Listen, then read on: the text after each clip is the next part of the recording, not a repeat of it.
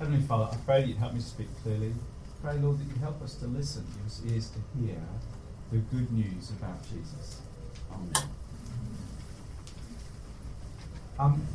We heard just now a few verses from a letter written by a Jewish man called Paul. I don't know how much you know about Paul. He was one of the leaders of the first generation of Christians. So he was someone who was a Christian leader and very active just in the decades immediately after Jesus' death.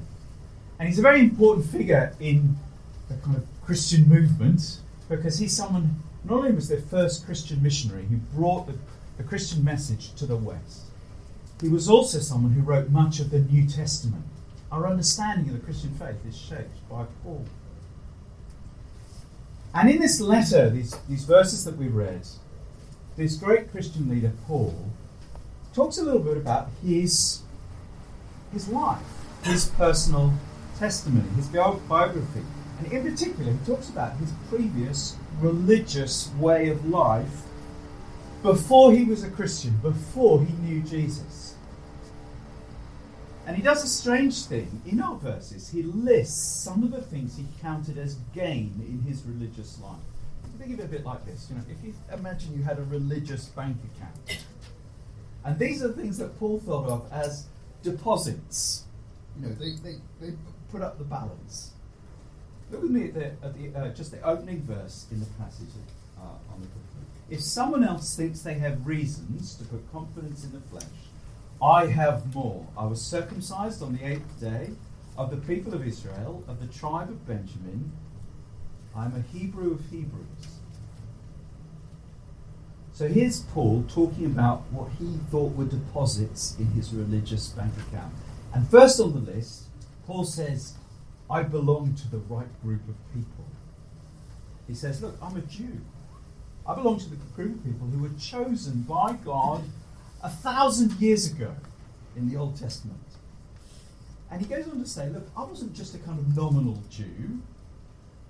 I was a deeply committed, deeply religious Jewish man, committed to the laws and traditions. So look, read on. He says this, in regard to the law, I was a Pharisee.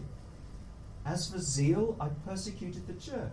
As for righteousness based on the law, I was faultless. And you kind of hear Paul, it's almost like he's boasting, isn't he? And it's the big things he's saying here. He's telling us, look, I used to be a Pharisee. Now, I don't know how much you know about the Pharisees. They were the strictest group of Jews in Paul's day. They were, if you like, the ultra-Orthodox group. The stricter than the strict, who could sort of look at everyone else and go, yes, we've done it, and you haven't. And Paul said, I was in that group. And the religious behaviour that we know a fair bit about the Pharisees, both from the New Testament and also from material outside the Bible.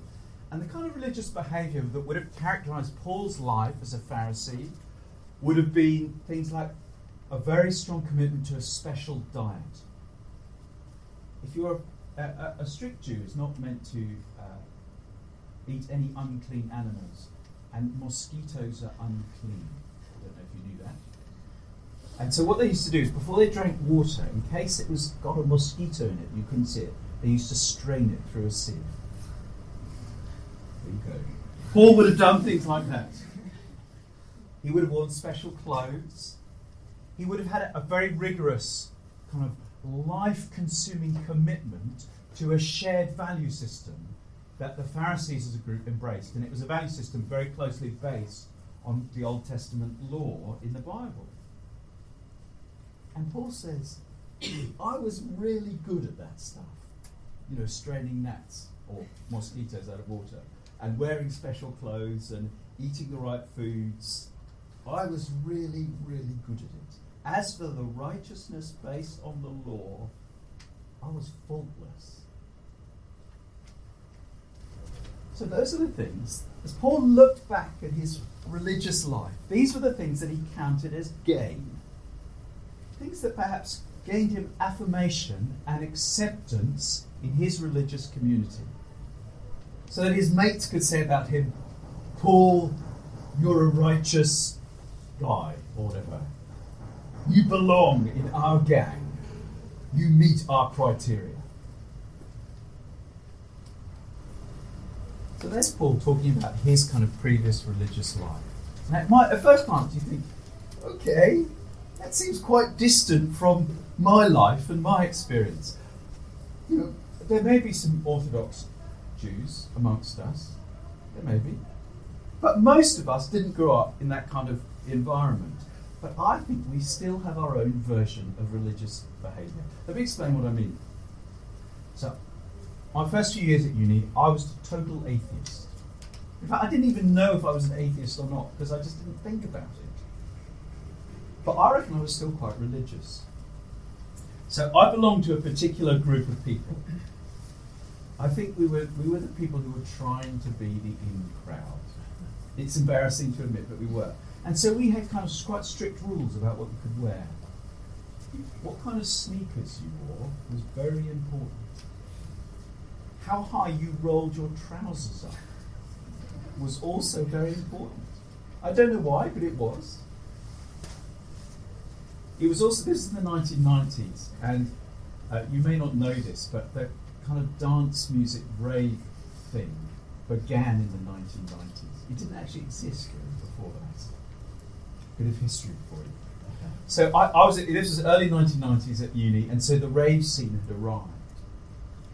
And that was our shared worship experience. And we were religious about it. On Friday nights, that's what we did. We put our sneakers on. And we went to our kind of worship experience together at the kind of rave scene. Except it was quite a nerdy university, so it wasn't very cool. And we had our kind of shared values. We were proudly anti-authoritarian, unless it got you in trouble. And we had a big emphasis on sexual freedoms, although it was more in theory than in practice. And what was underlying our kind of, it was a sort of group religious behaviour. What was underlying it was really the desire to be affirmed and accepted. You know, to belong to this group of my peers, my mates, and to know that they thought of me, you're a good guy, Tim. You're righteous. We wouldn't have used that language, but you're a righteous dude, or whatever. You belong, you can be in our gang, you're accepted. And I reckon the whole world has got their version of that.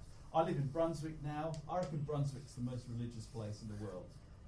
People in Brunswick are deeply committed to eating particular foods, coffee and avocados, basically. You have to wear Dr. Martens, you have to embrace left-wing progressive values.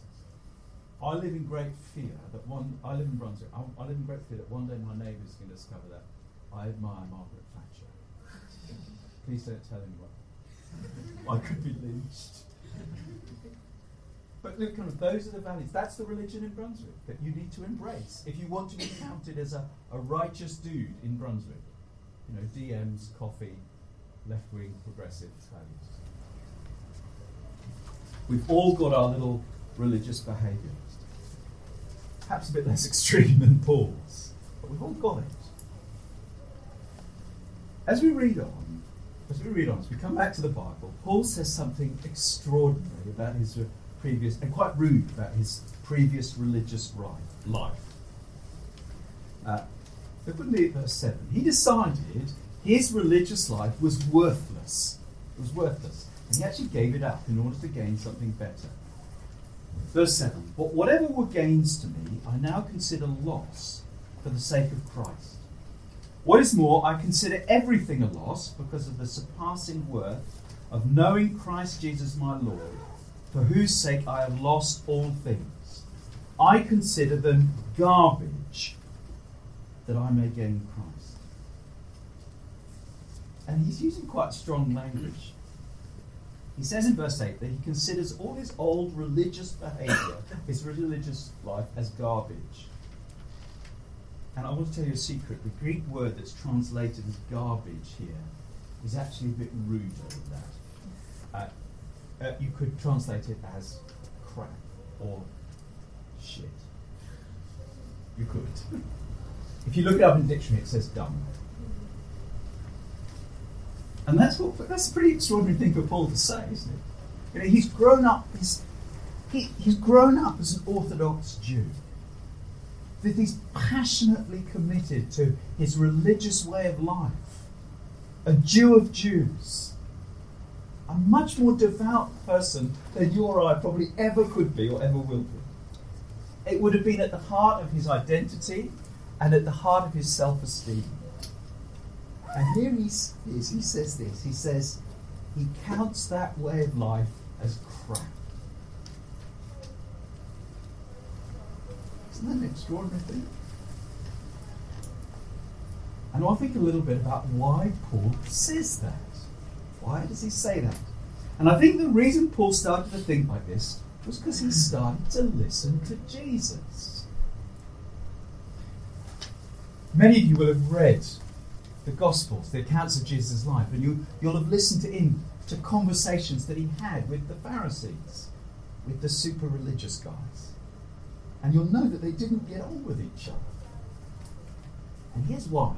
Listen to Jesus criticising the Pharisees' religious life. And I put these verses on your piece of paper. Matthew 23, verse 5. Everything they do is done for people to see. They make their phylacteries wide and the tassels on their garments long. Does anyone know what a phylactery is? I didn't either. I had to look it up in Wikipedia. It's a leather box, and you put a little piece of the Bible in it. And you actually, devout Orthodox Jews will do it today. They'll strap it to part of their body. If you're really keen, you strap it to your forehead. And when you pray, you have a little leather box tied to your forehead with some Bible verses in it. And he's saying, look, these guys make their phylacteries really big so that people can see them. And the tassels on their garments were long. I'll explain that another time. But the point he's making, he's saying that Jesus is saying, look, religious people like to use what they wear to advertise that we are religious. Now, we probably don't wear phylacteries or tassels on our clothes, but we might wear special T-shirts with the name of a kind of human rights organisation that I support or I'm protesting about for this right. Or we might wear T-shirts with the name of a Christian group we belong on them. And Jesus is saying, look, that one of the reasons we do that is because we want other people to know, hey, I'm religious. I'm a righteous person. We want, particularly our own little group, we want their affirmation to hear you're a good guy. We belong. And so we wear T-shirts that advertise, hey, I'm a good guy. Let me read to you a further critique that Jesus makes of religious behaviour. Matthew 6, he says, when you pray, don't be like the hypocrites, for they love to pray standing in the synagogues and on the street corners to be seen by others. And his point here is it isn't just clothes that we put on to be seen and praised by others. We also put on special religious behaviour. We make sure we do it in public. Let me give you an example. It's funny, as a pastor, you see this happen. You see it in yourself, you also see it in your congregation. I remember a few years ago, there were lots of students in my congregation who loved to pray. We do open prayer in church, and they love to get up and pray about asylum seekers and the way that they were being treated by the government, and tell everyone about the protests that they were going on against the government's policy on the issue. I think that's great. I'm glad they were doing that. But what troubled me is there were at the time 3 or 4 asylum seekers in our congregation. And those students who loved to blow the trumpet about how much they cared about asylum seekers didn't even know. They didn't even bother to get to know these people, the asylum seekers in our own congregation, let alone befriend them, let alone offer them some assistance. We also have lots of international students. And this same group of trumpet blowers were not really very good at taking care of our international students. And what it made it clear was that this vocal group didn't actually care that much about asylum seekers or people trying to find a home in Australia. They just like to be seen to care about them. And that's what all the prayers, the protest was all about. And Jesus he's just warning us, look, that's in us all. We love to announce to everyone, I'm a righteous guy who cares about this kind of thing. But actually, Jesus sees through it and says, often, that kind of behaviour is simply motivated by being seen. Look, I want to give you one last critique that Jesus makes of the religious group, the religious life. Jesus says this in Matthew 26. Woe to you, teachers of the law and Pharisees, you hypocrites! You give a tenth of your spices, mint, dill, and cumin, but you have neglected the more important matters of the law: justice, mercy, and faithfulness. Again, does anyone else find it painful reading Jesus' criticism of religious people? Especially if you're a Christian person. It cuts to the bone, doesn't it? He exposes what we're really like here. Jesus knows that we often do really small acts of righteousness, and we think very highly of ourselves for doing them, while we're completely ignoring or failing to do the much bigger things that really matter.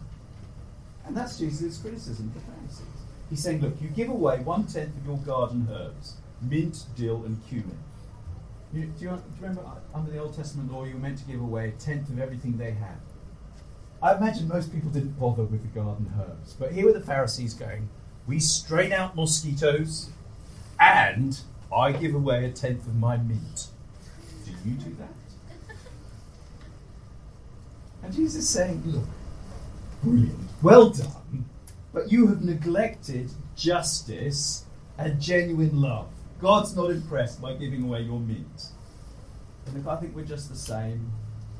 We find some little small bit of righteousness that no one else does, and we go do it. I don't know what it might be.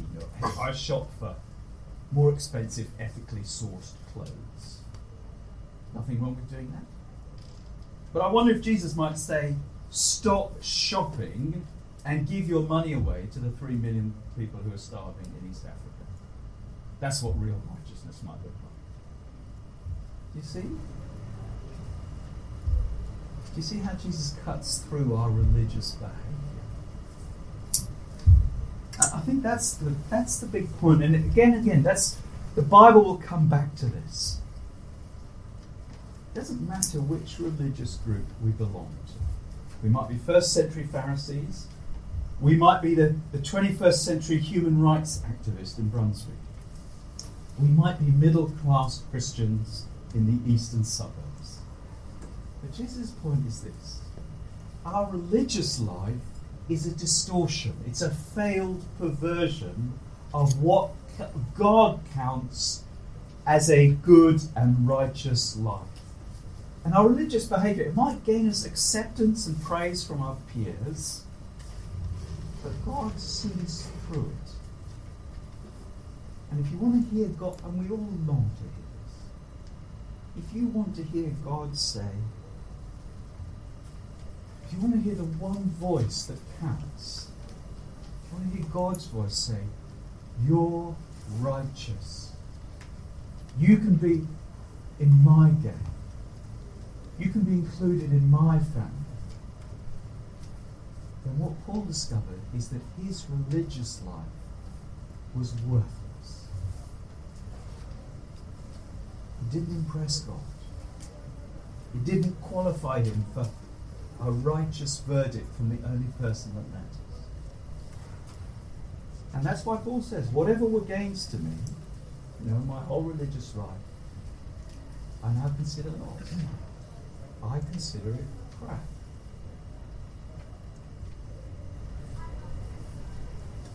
And then Paul introduces the wonderful good news of the gospel about why Jesus is so much better than religion, than the religious life.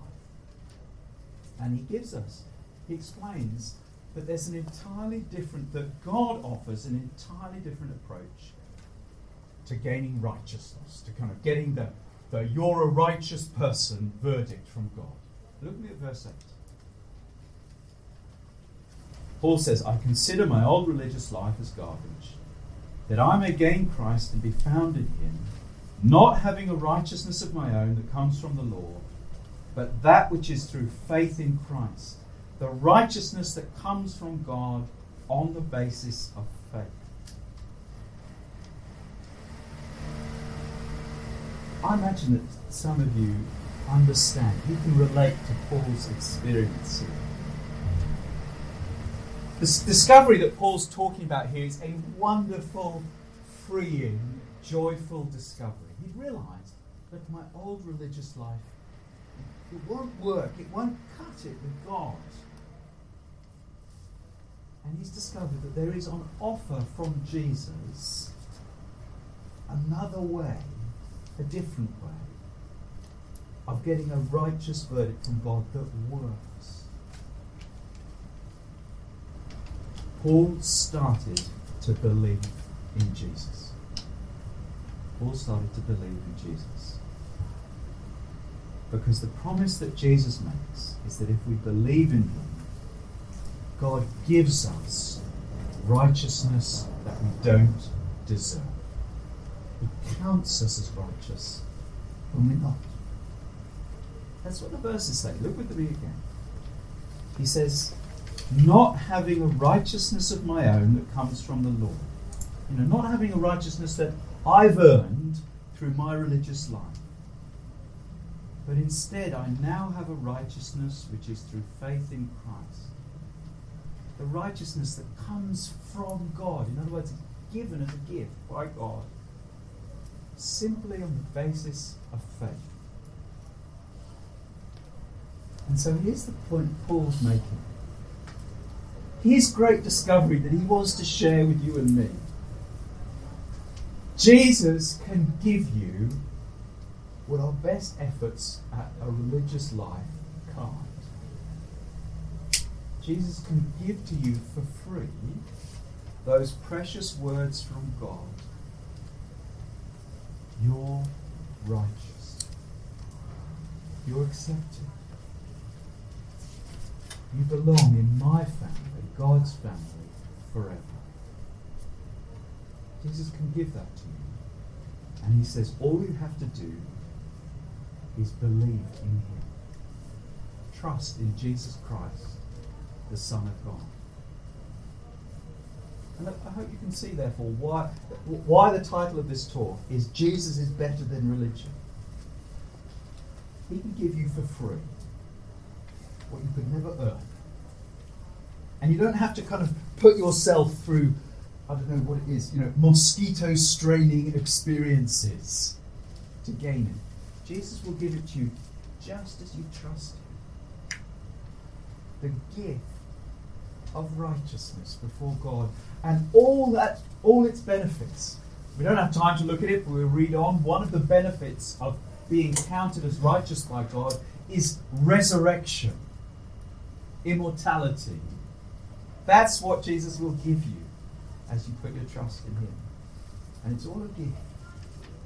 No religious behaviour required to gain it. Let me finish by giving you a little illustration, a little example.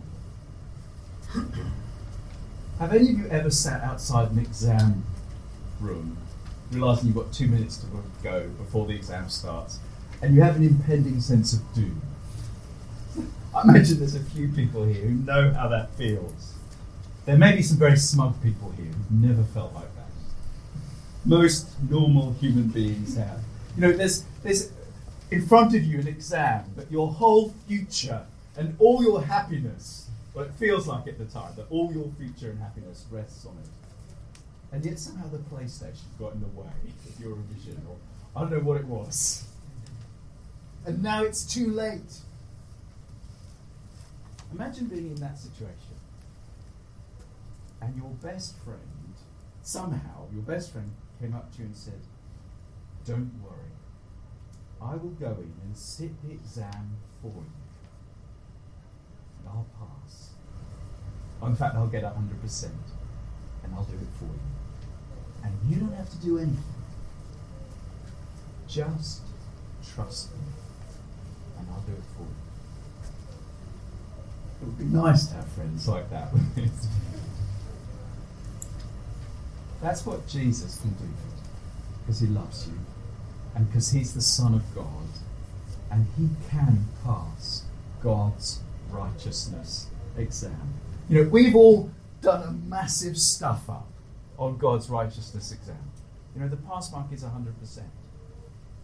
And our best efforts, as we've seen, they're just a kind of just twisted mess. A distortion of what God counts as good. And Jesus says, don't worry. I'll pass the exam for you. All you've got to do is trust me. Now, we don't have time to talk about it, but it's very, very costly for Jesus to kind of pass God's righteousness exam for us. He has to die on a cross in order to do that. He has to pay, if you like, he has to pay the punishment that our failed exam deserves. But he does that because he loves you. And he sees that we're helpless. He sees that, you know, even when we try to do the right things, we twist it and we distort it. And he sees you're helpless. And because he loves you, he says, I'll be your friend. I'll step in. I'll solve this righteousness problem for you. And because he's the Son of God, he can do it. And that's what's on offer here. I don't know if there are any visitors here tonight, this afternoon. It's a funny little group of people, isn't it? You know, if we're all sitting on desks and squashed in a classroom, you might be thinking, what am I doing here? Well, the reason your friend has invited you is because they know what's on offer here. Jesus is offering you a gift of righteousness. A gift of righteousness that can secure for you eternal life with God. Belonging to God's family and God's people forever. And your friends probably invited you because they know what it's like to have that, and they want you to have it too. And so look, my finishing comment is, come back. Come back. Or if your friend invited you, or someone invited you, grill them. Say, look, tell me more about this. Is it really true? Is this what you believe? Talk to them. And come and find out more. I think we're having another talk like this next week. I think I'm doing it this week. Come back next week to find out more. Let me pray. Father God, thank you for sending Jesus into the world to meet our greatest need, our need for righteousness. Thank you that he was willing to do that at great cost to himself, even to the point of death. And I pray, Heavenly Father, that you'd help each of us here to receive this precious gift, to gain Christ, to be found in him, so that we might have a righteousness that's not our own, but one that comes from you. Amen.